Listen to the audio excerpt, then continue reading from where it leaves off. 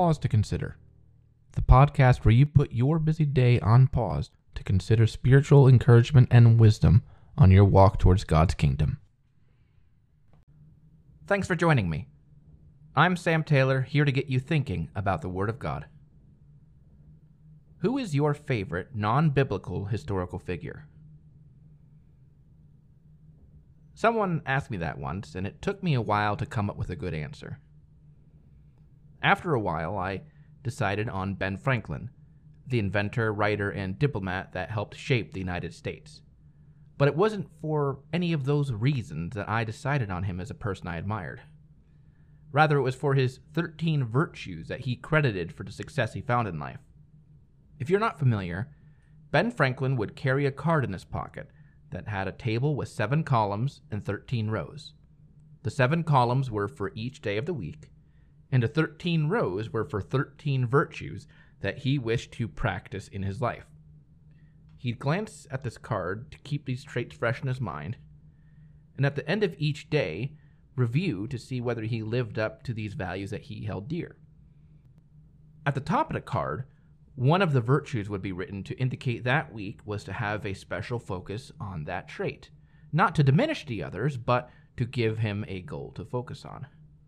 By following this pattern, Franklin was able to measure his progress daily, weekly, and roughly every season in improving himself personally and as a member of society. I'll include a link in the show notes if you're interested to learn more. There is a desire within everyone to somehow be better today than they were yesterday, and to be better tomorrow than they are today. For some, that improvement is an athletic performance. For others, it's about career or academic success. But when it comes to the aspirations of a believer, the overarching goal is to grow to be more like God and more like His Son, Jesus Christ. When the Word of God is introduced in our lives, it's like a seed planted in our hearts with a singular mission to bear fruit. Now, while God will accept us for who we are at the beginning of our journey, shortcomings included, He does not expect us to stay there once that journey begins. While God will accept us for who we are at the beginning of our journey, shortcomings included, He does not expect us to stay there throughout our journey in Christ. Now, despite everything the Apostle Paul had going for him in his life before he accepted Christ, he had to cast all of that aside to know Christ and to grow in Him. Listen to what he had to say in Philippians 3, verses 8 through 14.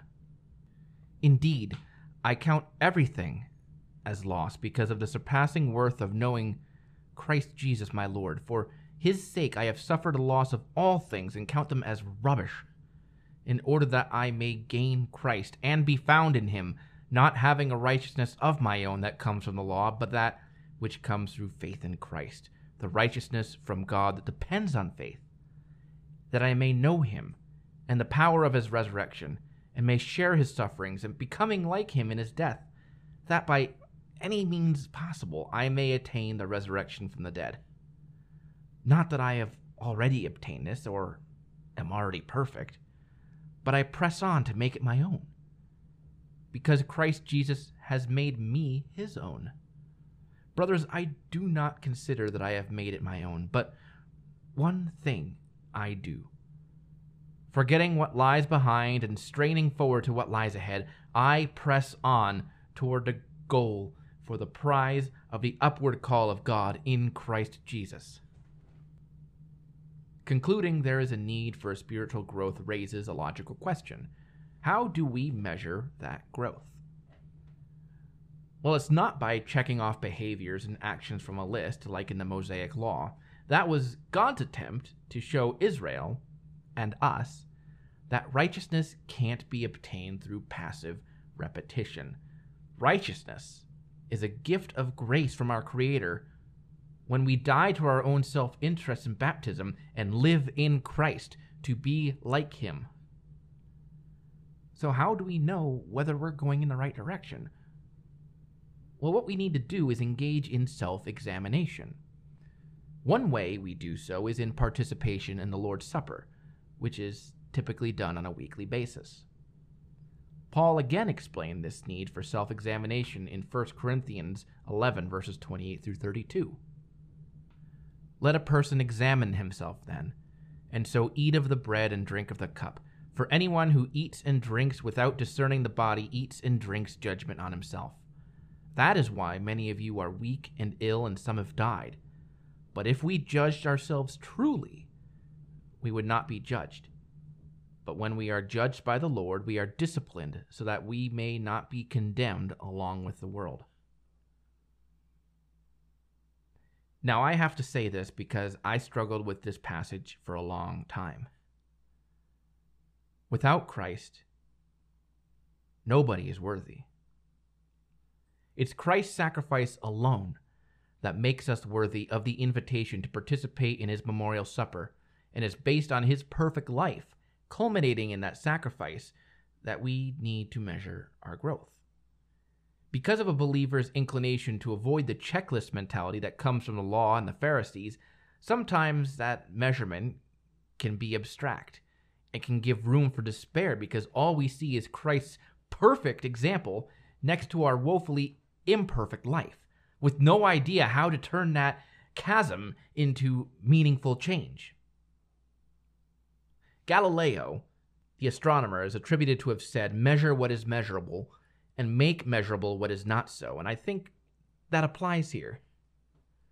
While it's not in the right spirit to use mere actions as the benchmark for our spiritual lives, it's also not helpful to lazily eyeball our trajectory in the hopes that we catch it before it goes too far in the wrong direction. Instead of measuring actions, or not measuring at all, I believe a biblical alternative could be examining godly traits and virtues for us to improve on. Now, you probably see where I'm going with this. There are several places in which godly traits are bundled together to give the measure and scope of walking in the Spirit. Perhaps Ben Franklin had a good idea with his virtue card idea. And one passage with a great series of traits comes from Galatians 5:22 through 23. But the fruit of the Spirit is love, joy, peace, patience, kindness, goodness, faithfulness, gentleness, self-control. Against such things there is no law. Perhaps, when you're trying to measure the direction in which you're heading in your spiritual life, you can take out a card. And instead of going through things in a checklist, ask yourself at the end of each day, have I been loving? Have I been patient? Have I exhibited self-control? And so on. And maybe with that, you can find opportunities for God to work in your life to further develop the mind of Christ in you. To conclude, let's consider the words of Psalm 139, verses 23 through 24, as a prayer to God to guide us in his steps. Search me, O God, and know my heart. Try me and know my thoughts, and see if there be any grievous way in me, and lead me in the way everlasting. I want to thank you for listening to another devotion here on Pause to Consider. If you found this devotion helpful, I hope you share it with your friends and with your loved ones. If you have any questions or feedback, you can email me at pausetoconsiderpodcast@gmail.com. You can also follow the podcast Facebook and Instagram pages if you want to reach out for updates or discuss.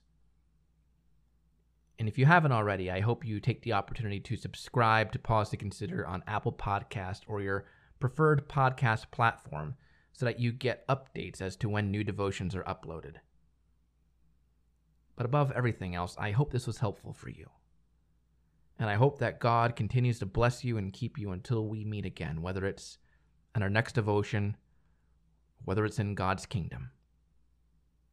God bless.